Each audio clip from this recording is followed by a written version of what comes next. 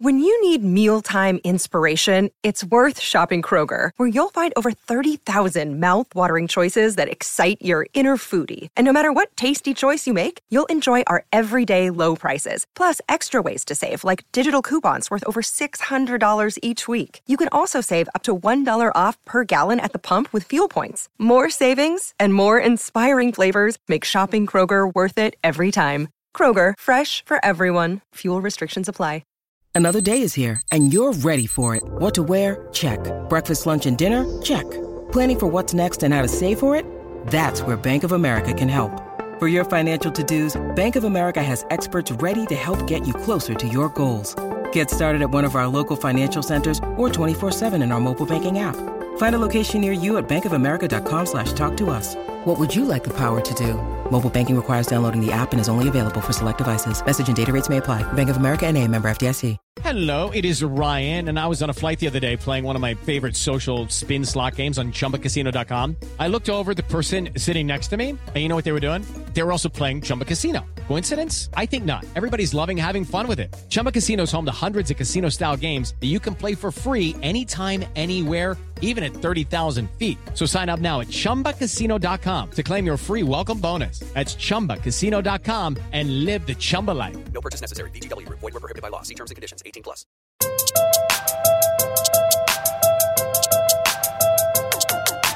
Hello, everyone. I'm Ben Johnson, and this is the Perpetual Chess Podcast.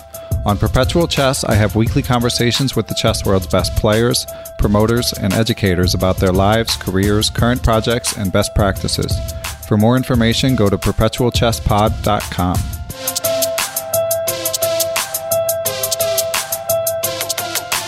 Okay, I'm here with Grandmaster Ben Finegold, another old friend of mine, one of America's stalwarts in the chess scene, great educator and teacher. Ben, thanks for coming on. Sure, thanks, Ben. I enjoyed the fact that when I asked you if you would like to come on this podcast, you said, I wouldn't mind doing that. So that's the kind of enthusiasm we're looking for from our guests here. Exactly. Well, it's well known in the chess world that it's all about the Benjamins. So yes. When you asked me, I knew I was going to do it. Yes, and a fun fact, Ben Finegold and I and Jennifer Shahade lived in the same building briefly in the year 2000, I believe it was. Yeah, 1999 to 2000, yeah. I didn't do very well in the building quads. That's why we're old friends. Yes, exactly. Yeah. And speaking of, so you just moved to Atlanta, is that correct? That's right. I lived in St. Louis for almost 7 years. I got hired by the chess club there to be the Grandmaster in residence. And then eventually they made it a rotating position where there would be a different resident every month or so, which actually made more sense. In fact, I suggested that to them like the first year I was there, because I thought for the people who came to the chess club a lot, it might be getting boring to see the same person every day, forever, when basically the finances weren't the issue. And so now they've had, probably half the grandmasters in the world have been to the chess club in St. Louis and done some kind of work there. But then life got in the way, and eventually I got engaged to a woman who lives in suburban Atlanta. And so now I live in Atlanta, but I still do about 95% of my work in St. Louis. So I'm really understanding the purpose of airplanes now. Racking up the frequent flyer miles, I suppose. Exactly. So when you were a Grandmaster in residence, did you actually get a residence? That would have been nice. It's a little bit different than it was when I started. Basically, I lived in Ann Arbor, Michigan, and I moved to St. Louis. I found a place to live that was about a block from the chess club. And I was on salary, so whether I did a lot of work or a little work, I got paid the same, I guess, like a lot of jobs. And I was very gung-ho at the beginning. In fact, I didn't have a schedule. I had to show up when I had to show up if there were classes or private lessons. But I actually showed up every day for the first 4 months. I was there all day because I really loved the chess club there. And if you haven't been to St. Louis, I recommend highly going to the chess club there. It's a lot different than anything that anybody's witnessed before as far as chess clubs in the U.S. go. It's between 6,000 and 7,000 square feet. It has 8 bathrooms, and it has room for about 140 players to play chess. And, since they've opened, a lot of things have changed. It's not just for the regular club player. As everybody knows, the Sinkfield Cup and U.S. Championship, U.S. Junior Championship, U.S. Women's Championship, and many other top-level events are played at the chess club.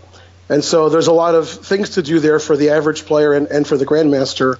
So, in fact, I'm still doing mostly that. I just spend half my time in Atlanta and half my time in St. Louis. And now if you're a grandmaster, quote-unquote, in residence, they do have what are called chess houses.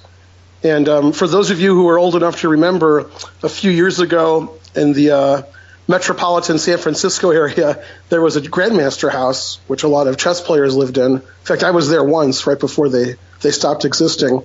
And St. Louis has a couple of those where if grandmasters come from out of town or they're working at the club, then that's where they stay. So things have changed a little bit, but they've been changing for the better. Well, let's hear more about the Grandmaster House in San Francisco before we get back to St. Louis. Well, that was interesting. It was basically what I expected it to look like. They were basically quote-unquote chess bums living there, and it was a house that was relatively large, shared by, I guess, between 3 and 5 chess players. And, of course, they weren't all grandmasters, but the Grandmaster House is a good name for it. In fact, yesterday I was watching the Pro Chess League, and one of the commentators was Jesse Cry, and he was one of the inhabitants of the old Grandmaster House there in I'm not sure what town it was in. It wasn't San Francisco. It was one of the small towns, maybe 20 miles away. And again, I was only there once, but it was just what I expected. I was actually there with an old girlfriend, and when she asked to use the restroom, everybody sort of looked at each other, which is what I expected. That's funny. Like, is this good enough for somebody who doesn't live here to use? And anyway, it was just a place where good chess players, international masters lived and studied chess together, and it was like a home base. And right now in St. Louis, there's actually 2 chess houses for people who come to the chess club, mainly for grandmasters, international masters, but basically anybody who's working at the club or the Hall of Fame who needs a place to stay for a few days. They have room for several people. And, of course, it's not like the one that was in the San Francisco area, because the ones in St. Louis are quite nice. And have you noticed a change in – we all know the effect that Rex Sinquefield and the St. Louis Chess Club have had on the U.S. generally, but have you noticed a change in St. Louis in particular in the chess enthusiasm? Yeah, not only in the chess enthusiasm, but I noticed that a lot of the general population of St. Louis, people who aren't necessarily chess players, are aware of the chess club and the Hall of Fame. And sometimes it took them a while, and they were sort of embarrassed. They were like, yeah, this is a really well-known chess club, and we have grandmasters coming in big tournaments. And I didn't realize that we even had one for several years. But now that the chess club has been there for 8 years, it's a pretty well-known for the local people. And not only that, it's a big tourist attraction. There's, of course, the world's largest chess piece that's outside the Hall of Fame, which is across the street from the chess club. And a lot of people come from out of town just to see everything once, so they don't miss it, because it's so much different than other chess clubs where you're sort of going into a Barnes & Noble once a week for a couple of hours and hoping people don't shush you while you're playing your game. But the local chess scene, of course, everybody in St. Louis who plays chess goes to the chess club and knows about it. And they have a lot of tournaments. And I think a lot of people don't realize that, since the chess club is famous outside of St. Louis for having these monster tournaments like the Sinquefield Cup, that, the day-to-day operations of the club are for just the local player. You go in, and there are people I know who come almost every day just to play casual chess. And most of the tournaments at the chess club, over 90% are just for the casual tournament player. And even there are tournaments for beginning players. And some of the scholastic tournaments will get upwards of 50 to 100 kids. So, I mean, it's a real chess club. It's not just, for the strong grandmaster. And that's the great thing about the St. Louis club, is they've really been inclusive as far as having every level of player, every kind of chess player, and even people who don't know how to play chess. They'll teach you how to play, get you going in classes, and get you playing. So it's really nice, not only for the strong player, but for the local community and for the beginner as well. And do these casual tournaments still have the entry fees that you would find everywhere else in the world? Yeah, in fact, when I started working there very early in 2010, one of my suggested tournaments that they were just starting up, so they really weren't sure what to do, is we had a beginners unrated tournament for players who were rated under 1,000 or unrated, and entry fee was just $5. And first prize was either a membership to the chess club or maybe the USCF. And these tournaments became so popular that it used to be one tournament. Then they separated it to two tournaments on different days, one for adults and one for kids. Then they had to separate the kids tournament for K through 3 and then 4th and above because there were too many people showing up. It was getting too crowded. And those tournaments became very popular. One of the things I believe, because I'm not only a chess grandmaster, but I'm also a tournament director and organizer, is that there aren't enough tournaments in the local areas that cater to beginning and novice players. A lot of the tournaments have nice prizes for masters and grandmasters, and a lot of players who were rated, let's say, between 300 and 900, they don't want to go to a tournament and get 0 out of 5 and lose all their games quickly. They would like a place where they can play people of their own strength. And if there's more beginner tournaments where people aren't afraid to go and lose all their games and play people of their own strength with entry fees that are very small. And I think this is very important to have tournaments that are unrated, because it can be pretty daunting the first time you play. You go to a tournament, you've never played one before, so not only are you probably going to lose all your games, you have to join the U.S. Chess Federation, you have to pay an entry fee. It can be quite expensive. So I think, the first few times you play chess, it shouldn't be such an expensive endeavor, and it shouldn't be getting beat up on. You should be able to play other players like yourself. And that's one of the things, again, I've said before, that the chess club in St. Louis does well. We cater to all kinds of chess players. And even though I live in Atlanta and I'm starting my own chess center in the fall, I still go to St. Louis a lot because they have chess for everybody there. Yeah, we're eager to talk about your chess center in Atlanta. There are rumors posted on Reddit about it, but now you can out the actual details. But first, one last question. So regarding St. Louis, so are you still salaried with them, or are you just working a la carte for them now? No, actually, after working there for about 2.5 years, we had sort of a parting of the ways where I would be salaried, and they had like the rotating GM position. The first grandmaster who was a resident after me, after I stopped being a salaried employee, was Yasser Seirawan. So that was, 4-time U.S. champion, and at that time, one of the, if not the strongest U.S. player ever, until, Hikaru came along and Wesley So and Fabiano Caruana. But, I mean, a very successful American tournament player, and having Yasser there, teaching classes and giving private lessons was really nice for the local players. And the club realized that, me not being salary anymore and just having a rotating position was actually a blessing, because they could get lots of strong grandmasters like Yasser there for 2 weeks or 4 weeks. And right now, as you said, I'm a la carte. I work there. I make the joke that ever since I stopped being a salaried employee, I work there even more. I get hired all the time to go to St. Louis, and I'm guessing in 2017, I'll probably spend maybe 40% of my time working at the chess club and 50 to 60% here at home in Atlanta. In fact, just recently I got invited to 2 grandmaster tournaments there, one in February, one in March. And then March, April is going to be the U.S. Championship. I've been hired to do commentary for the live audience along with Alejandro Ramirez. And I expect to teach 3 chess camps there in the summer and to do commentary for the U.S. Junior Championship. There's always events going on there, and they like my commentary, and I know everybody who works there, and they've known me for a long time. So I usually am the one that gets hired pretty quickly. And they like to hire new people also. People are interested in coming to the club. A lot of grandmasters from Europe and all over the world have come for a week or two just to see what the chess club is like. So I think it's actually better for everybody that it's not just a one grandmaster chess club, and you see the same person for years, but they get a cornucopia of lots of grandmasters in the world. It's not only good for me; it's good for the club. It's good for everybody, and the people who live in St. Louis, they have a real treasure there because they get to see almost all the best players in the world throughout the year. It's just great. And I think most people listening to this will know this, but a lot of those lectures, I don't know if it's all of them, end up on YouTube. And I know that you've got quite a following online, as do some of the other grandmasters who've lectured there. That's right.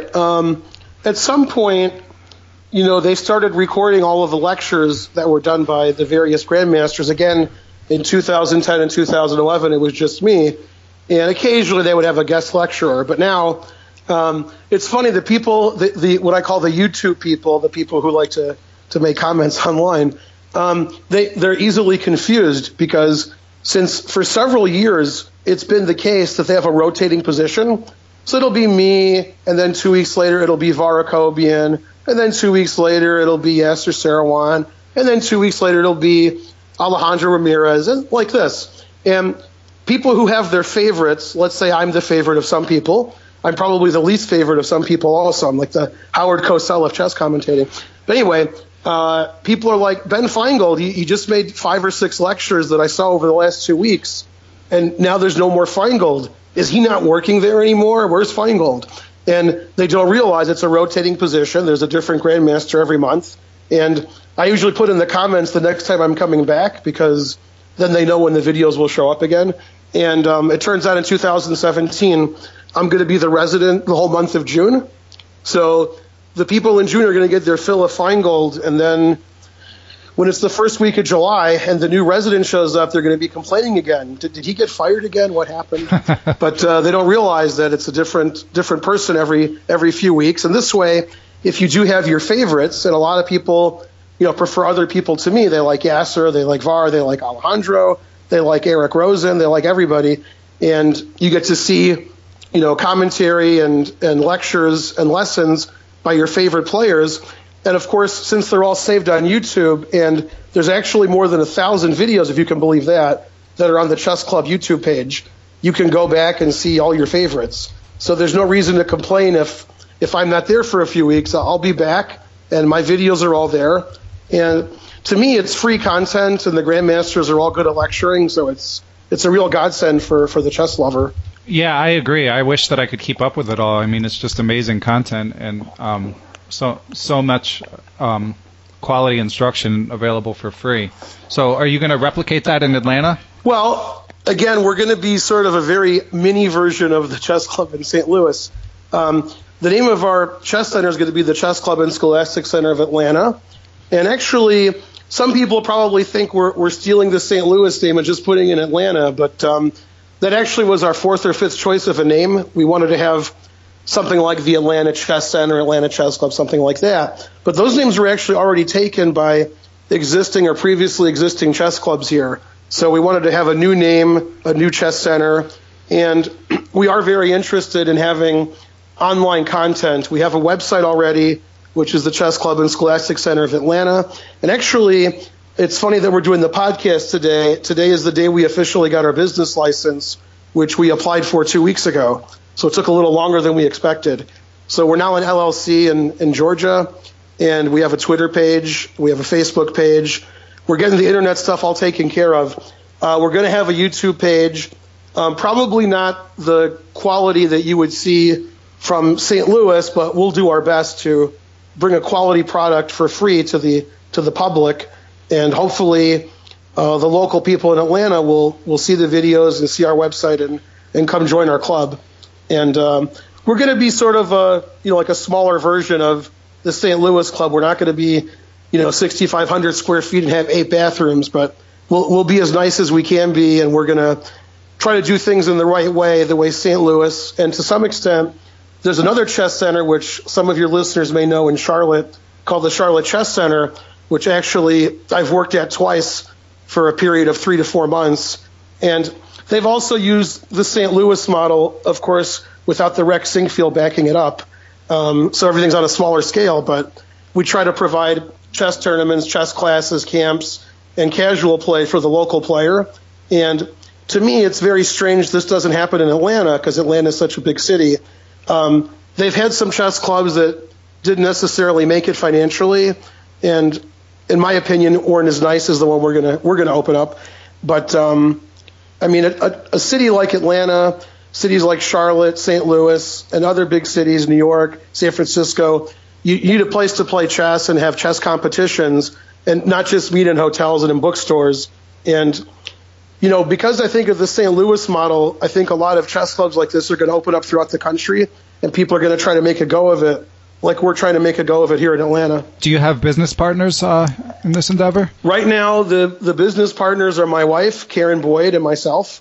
In fact, the reason I met Karen was because of the chess club in St. Louis. Karen and her son, Archer, are both rated in the 1300s, 1400s. And Karen happened to go to St. Louis because her older son was in a math camp at Washington University. And since her younger son was 6 years old and rated 1400, she was hoping there would be a chess camp since it was the summer. And she found the chess club in St. Louis. She enrolled her son into a couple of chess camps that were during her older son's math camp. And I met them there. And I guess, as they say, the rest is history. They're very avid chess players, and Archer and Karen are very well known on the chess scene here in Atlanta. And we both actually wanted to start, some kind of chess club, and we both had the similar ideas, and we decided to make a go of it. Of course, financially speaking, we're going to one of the reasons we're starting the chess club in the fall and not right away is we're going to do several months of fundraising and finding a good place for the center and getting the word out so everybody knows about it.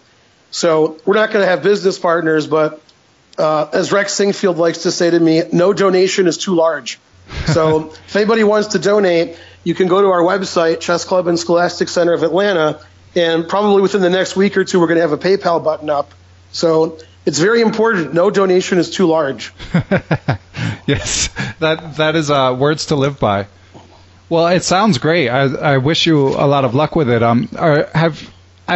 Have you ever done anything like this businessy before? Well, I've been involved in businesses like this. Of course, I worked at the chess club in St. Louis for many years, not in the capacity, of course, as a manager and owner, but in Ann Arbor, about 15 years ago, there was a chess club, chess center called Chess Express, and we had chess tournaments, and we had a club, and we sold things online and to the public, and we were in downtown Ann Arbor, and that existed for several years, and I was basically second in charge. There was the owner of the club, who was a Class A player, and he was the financial guy, and I was there day to day running the club and directing the tournaments and getting people to show up and things like that, and I actually did that for several years.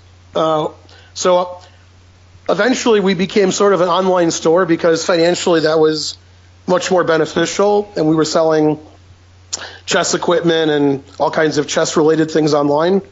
And we actually got pretty good at that. So that business part of the chess club I got to know quite intimately, as well as other things that are related to chess clubs. So I've been around the chess club scene for a long time, and I've seen them, be successful and fail, and what works and what doesn't work.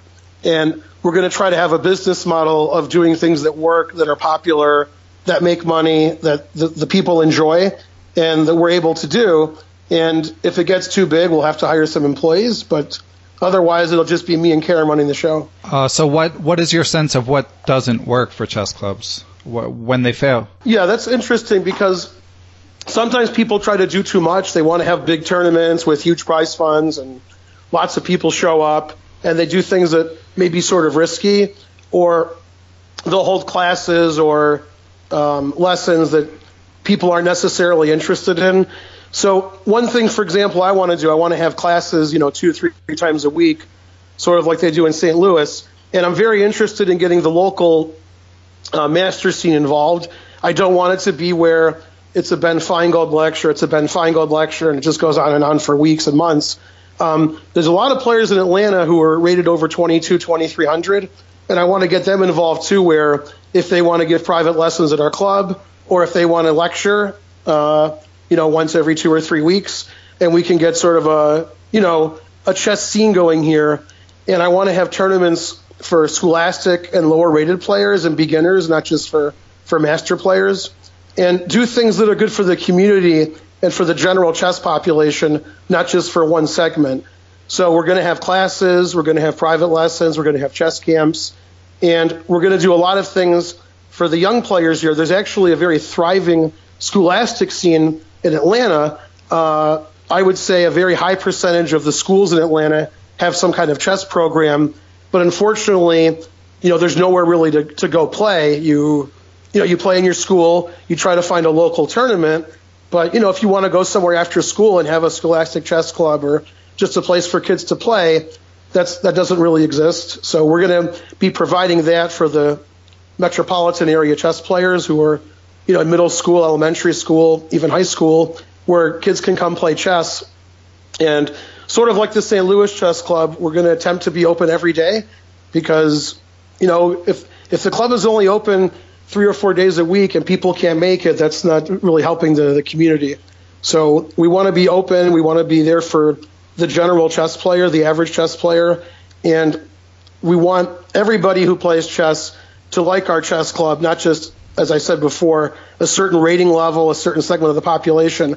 Our chess club is going to be inclusive for kids, adults, low-rated players, high-rated players, and we're going to try to have events and classes that are there for everyone. Sounds great. We'll have to have you on in a couple years, and you can update us on how it's going and what you've learned from the process of actually opening it. That sounds great. Hopefully, we'll still be there in 2 years. Yeah.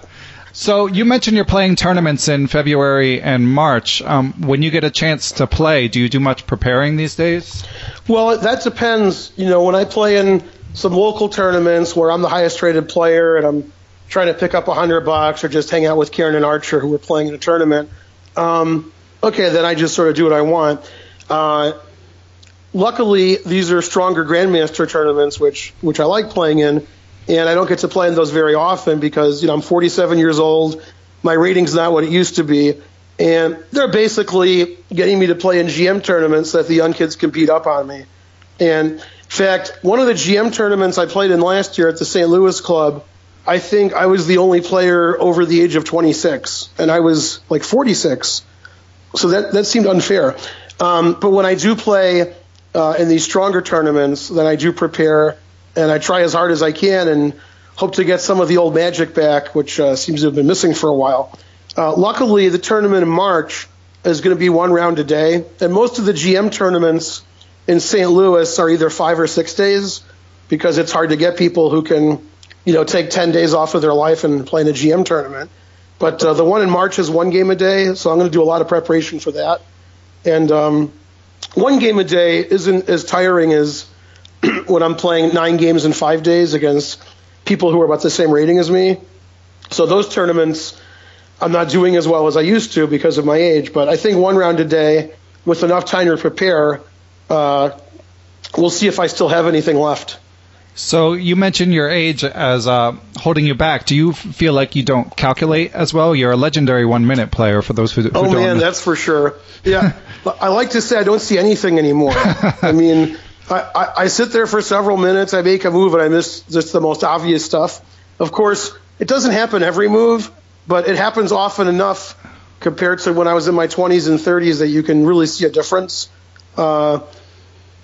Of course, I don't know if I'm getting tired as the game goes on. That's one issue, having the requisite amount of energy that, you did when you were younger.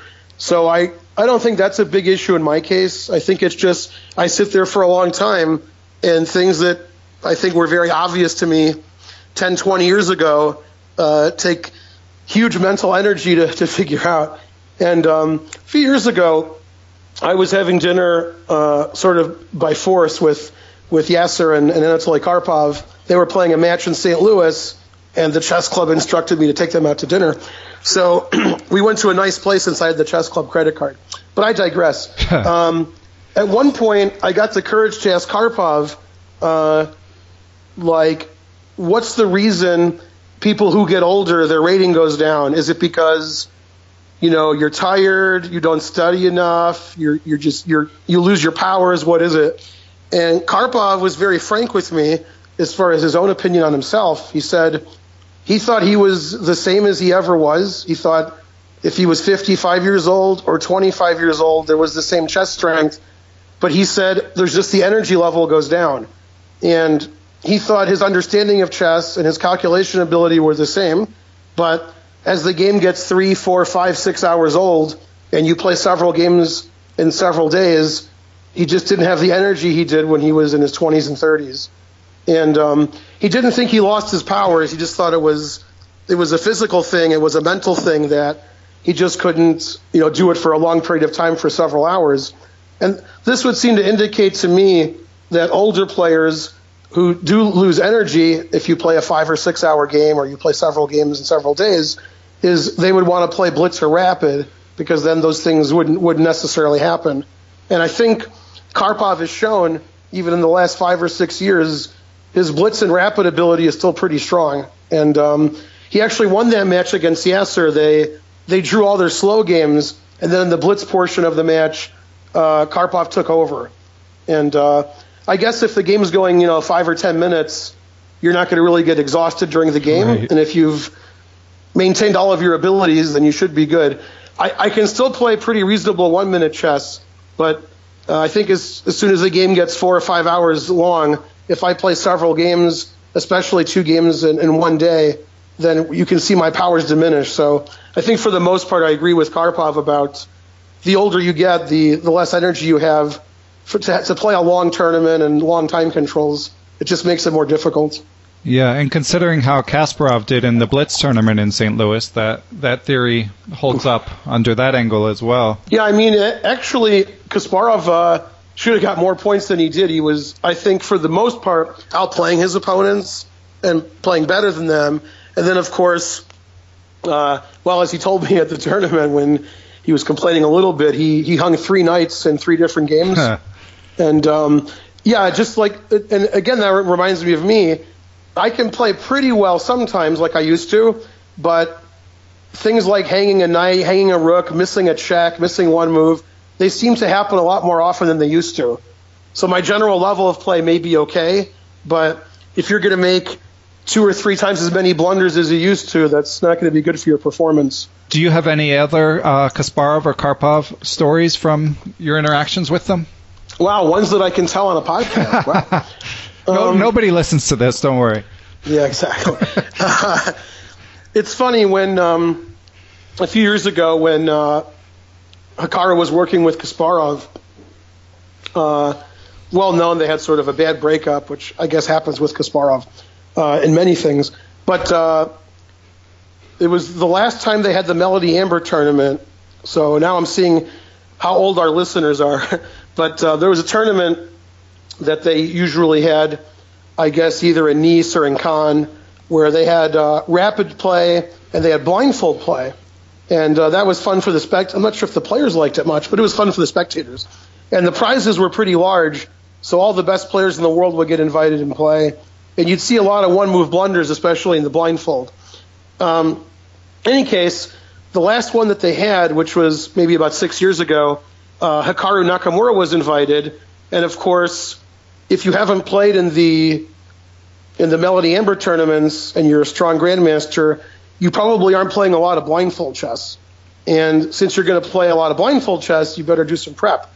So since at that time, Webster University didn't have, a million grandmasters, and basically I was the only grandmaster in St. Louis at the time, Hikaru wanted to prepare against me, and what he did is he played blindfold and I did not. And he thought that would simulate the conditions relatively closely. And he won the first game, and the next 3 games were draws. And he was pretty unhappy about that. And I remember at some point between games, there was a phone call from Garry Kasparov, and Hikaru ran to the phone in some office and was talking to Kasparov for a long time about one of the games and getting admonished about his endgame play.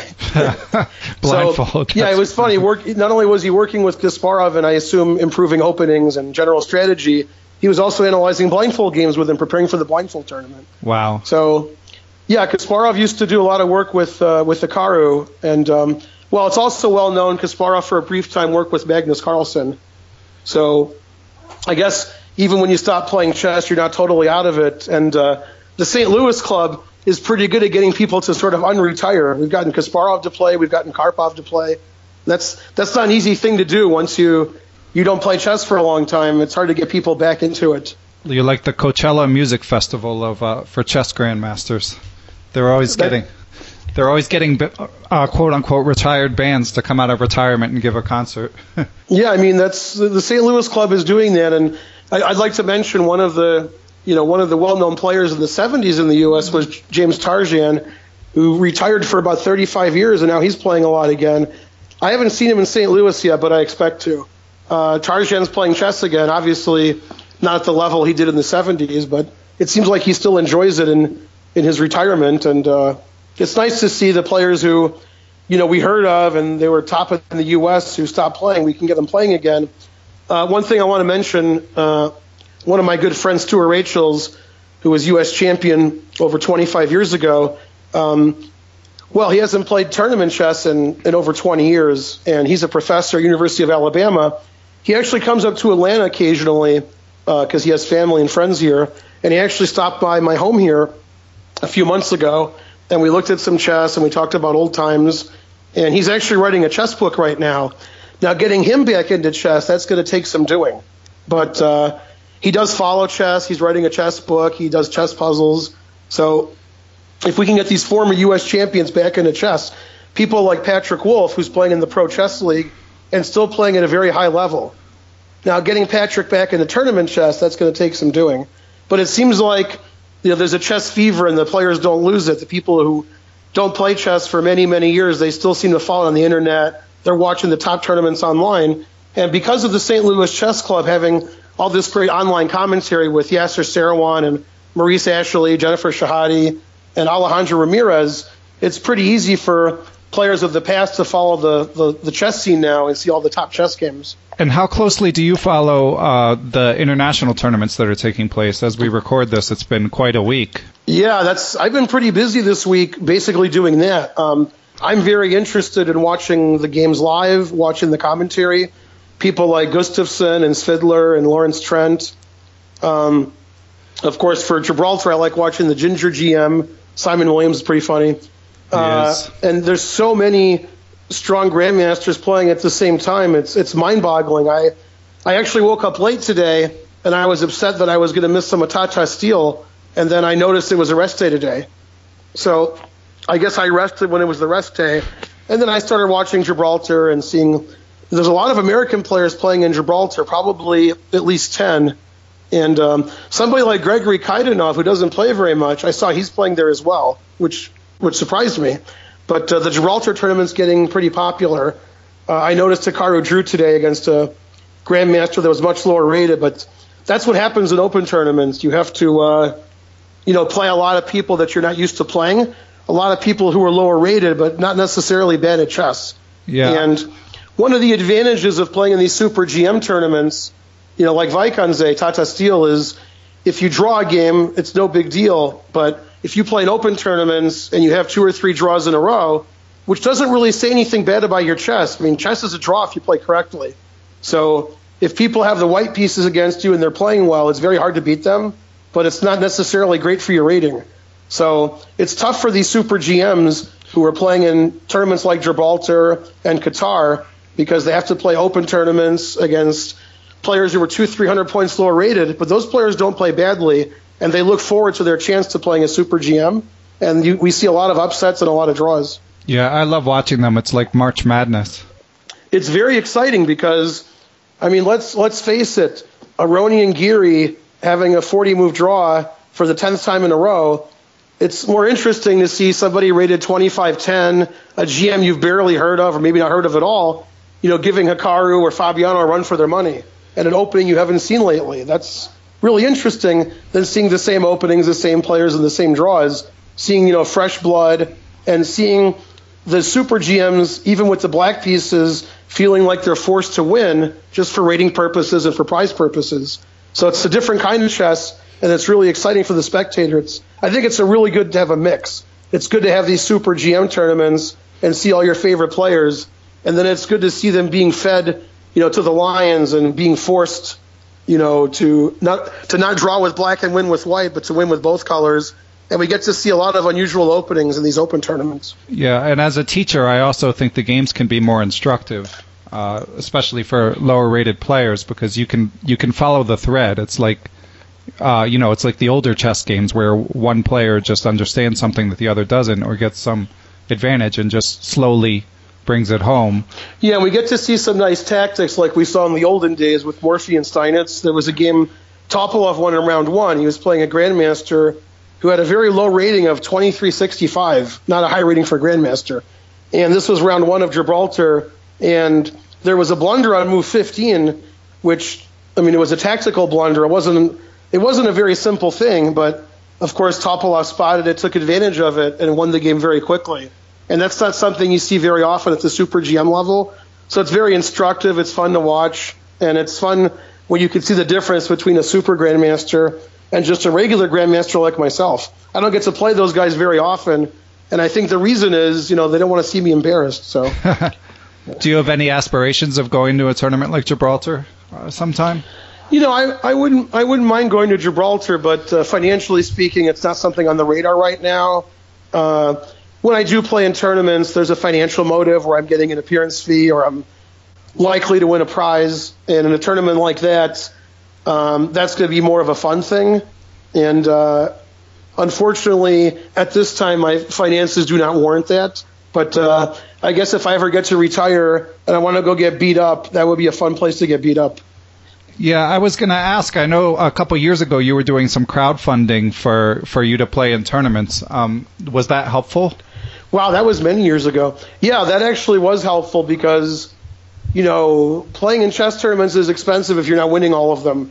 I can win a lot of local tournaments, but if I'm going to the World Open or the Chicago Open or National Open, I'm not really a favorite to win a lot of money in those events, and they can be expensive. And yet, if I want to play other Grandmasters and improve my game, I need to play strong players. So right now, that's not really my main focus. I'm not trying to get better. If I want to play Grandmasters, I can play in some of the GM tournaments in St. Louis. And since I don't really have a lot of aspirations now to improve my game, there's no real reason to travel all over the country and play in strong tournaments anymore. Giving chess lessons, giving classes, working in St. Louis, starting a chess center here, that takes up plenty of my time. And on the off chance I do get to play a strong player, then hopefully I can. Last year I was playing in a local tournament here in Atlanta, and unfortunately in the last round I got black against Kamsky. And that's not something that happens very often when I'm playing in a local tournament with not, like a huge prize fund. But this was a Goichberg tournament. It was a CCA event. And I was doing well, so I got crushed by Gata, and I usually don't play players of that level in the last 3 or 4 years. That's something that I was doing more in my 20s and 30s. But, okay, the occasional, thrashing by a strong player is nice to see if I can still play players at the top level. It seems like I can't anymore, but I can still try. If you did have a couple, like say you were given a blank check to try to improve at chess for a couple years, what would you do? Wow, try to improve at chess at my age. Well, I think and I recommend to my students, the way to get better at chess is to play stronger players and to play slow time controls and to do a lot of work analyzing your games in the openings. So for me, I would probably try to play in tournaments where I was one of the weaker players, either a round robin that was, category 11 or higher, or play in open tournaments like Gibraltar that are very strong. And then I'd have to just do a lot of study. I'd have to do a lot of preparation for the tournaments and do a lot better opening preparation than I have right now. And it would just be a lot of work.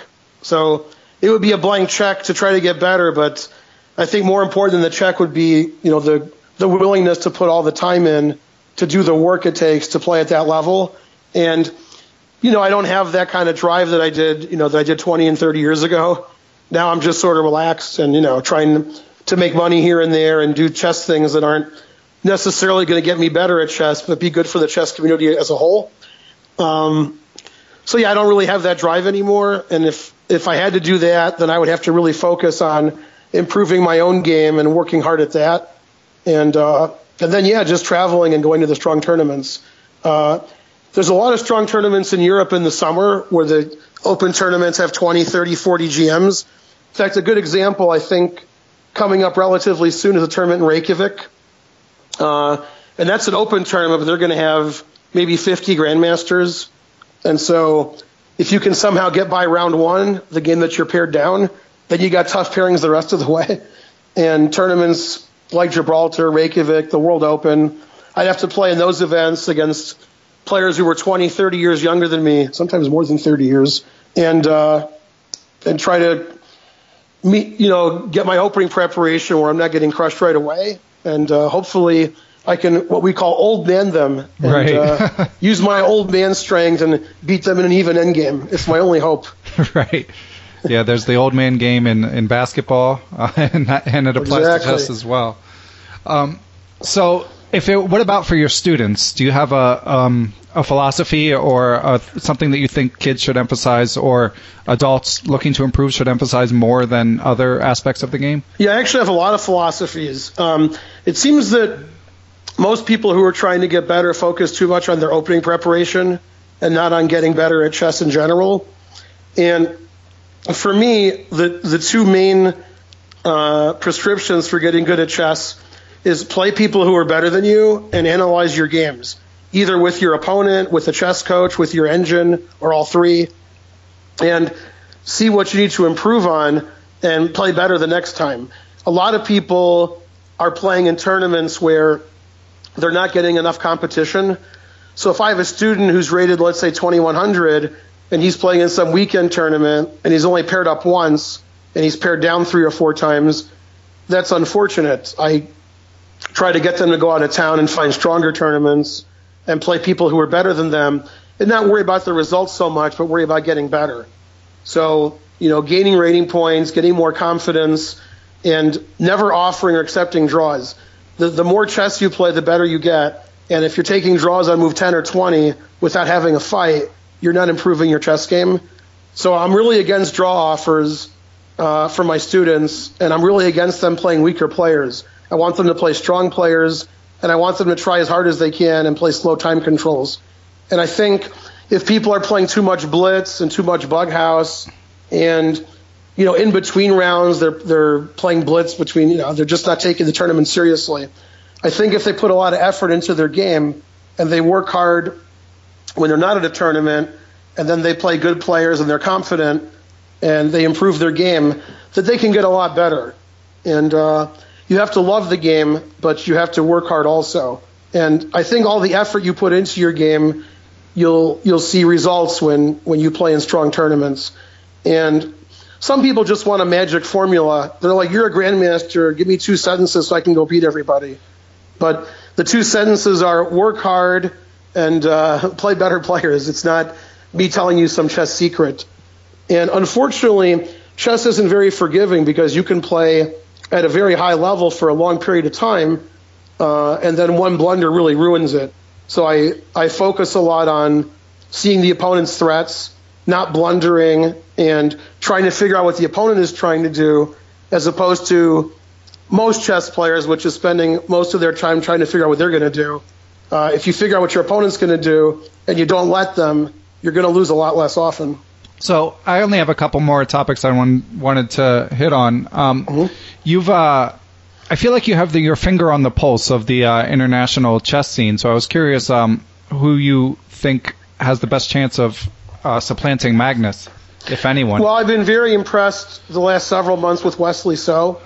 And I have to say, many years ago, I'm going to say 2010, 2011, I was playing in the Spice Cup tournaments in Texas when Susan Polgar was at Texas Tech, and she was having really strong round robins. And I would always play in the B group or the C group, and they would let the good players play in the A group. And one of the tournaments was the first time I'd seen Wesley So, and he was, 2,600 FIDE. He was like everybody else in the group. And he had a lot of draws. In fact, I don't remember him winning a game. I think he had something like 8 draws and a loss. But when he would analyze the games afterwards with his opponents, I was thinking, wow, this guy's great. This guy sees everything and knows everything. He doesn't win any games, but he really plays well. I was really impressed with his analysis and his understanding of the positions and his opening preparation. And I was sort of surprised that he wasn't doing better. Of course, players at the tournament were pretty strong. And so I'm not surprised at all to see him, become one of the top 5 players in the world. And I think over the last 6 months or so, he's been the best player in the world. And, of course, you can't shortchange Fabiano. Fabiano's great, and has a universal style, number 2 in the world. And I wouldn't be surprised if the next world champion after Magnus was one of those two guys. And maybe there's an outside chance in the next 3 or 4 years, somebody like Wei Yi or, let's see, who else was I thinking of? MVL is possible. But it seems to me right now the two biggest threats to Magnus are the American players, Fabiano and Wesley. And they seem to get better every year. They seem to get more confident. They sort of firmly planted their positions at number 2 and 3, although that could change. Maybe by the time this interview is being played on the podcast, maybe they'll be number 1 by then. Who knows? Yeah, it's getting pretty... But yeah, those guys are good, and I think even though they would be maybe a very slight underdog against Magnus in a match, that it wouldn't be a huge surprise if they were the next world champion. One of them.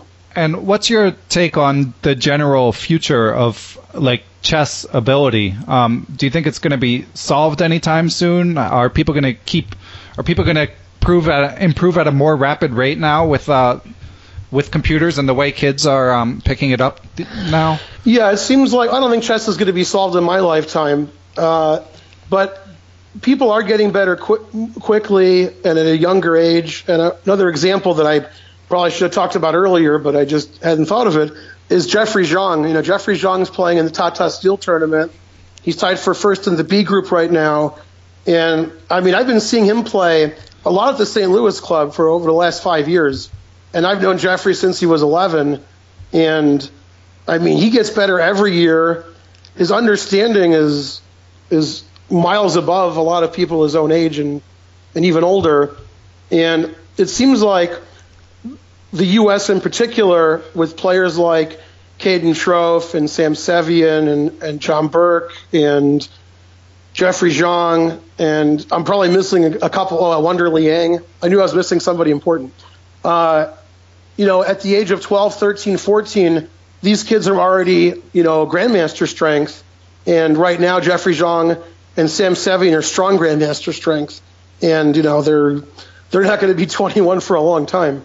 So I think the U.S. has a lot of good young players, and there's a lot of, other good young players in the world that I think will be top 10, top 20 in the world. I think this will be a normal thing in 5 or 10 years that, half of the top players in the world are under 21. People are getting better earlier. They're understanding the fact that they're playing other grandmasters at such a young age. Can you imagine 20, 30, 40 years ago, somebody who's 15 years old is playing in Vaikanze, is playing grandmaster tournaments one after another, is already the world junior champion. This is something we saw when people were 19, 20 years old. We were very impressed. Now, if you want to impress us, you got to be 12, 13, 14 and playing grandmaster level. Otherwise, you're already too old. And I think Anand made a joke about this a few years ago. He said something like, if you're not a grandmaster by some really young age, 13 or 14, you can forget it. Right. So that was pretty funny. But, yeah, players are getting better at a younger age, and they're playing really mature chess. It's not just sack, mate. It's have good endgame technique, good opening preparation, and play very solid. And the universal style that I see from Wesley So and from Fabiano Caruana, I also see this in Jeffrey Zhang. Jeffrey's playing every opening. He's winning in all kinds of different ways, tactically, positionally, endgames, and I really like his game.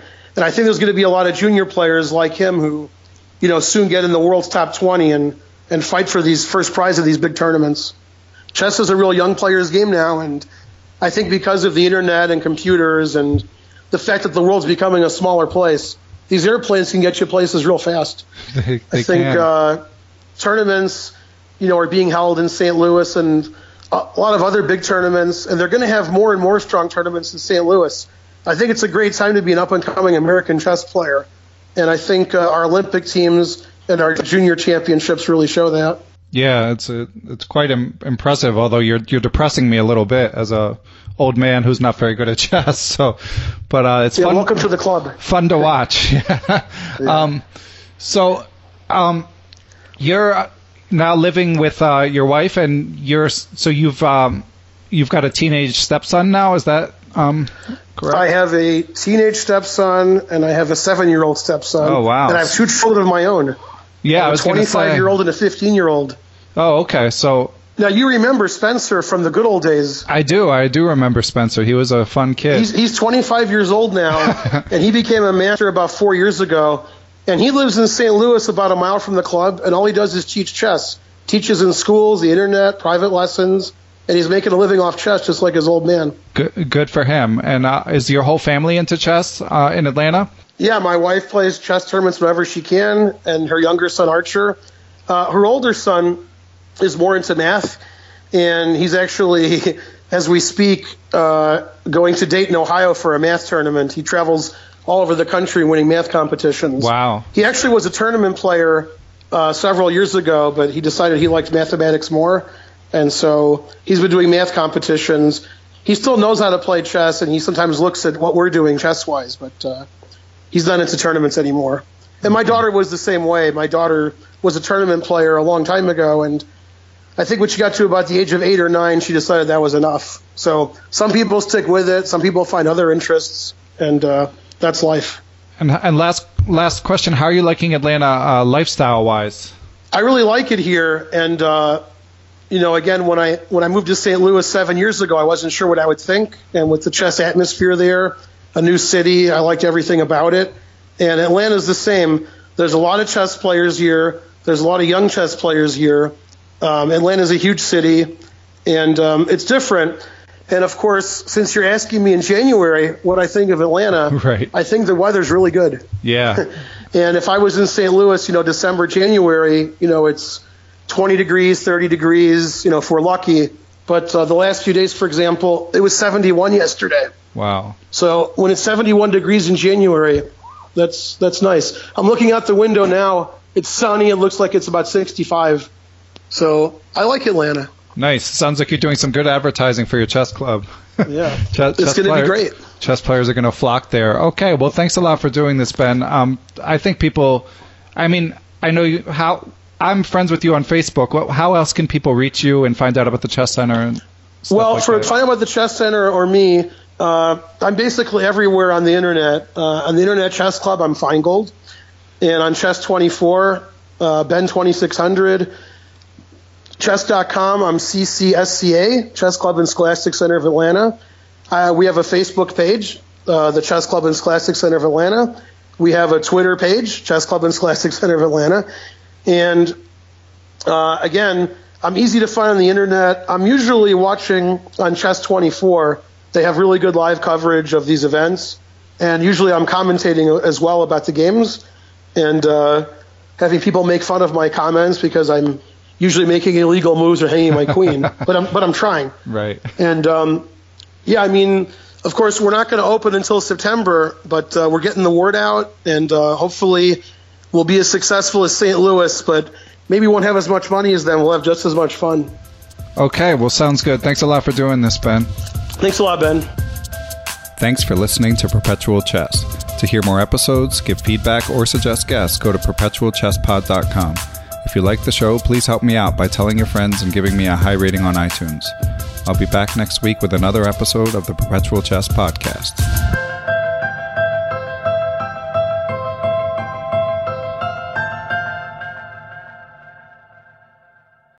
Sports Social Podcast Network.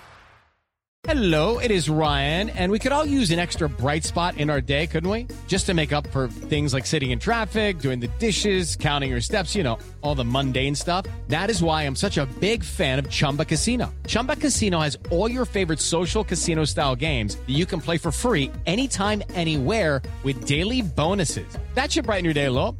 Actually, a lot. So sign up now at ChumbaCasino.com. That's ChumbaCasino.com. No purchase necessary. VGW Group. Void where prohibited by law. See terms and conditions. 18+.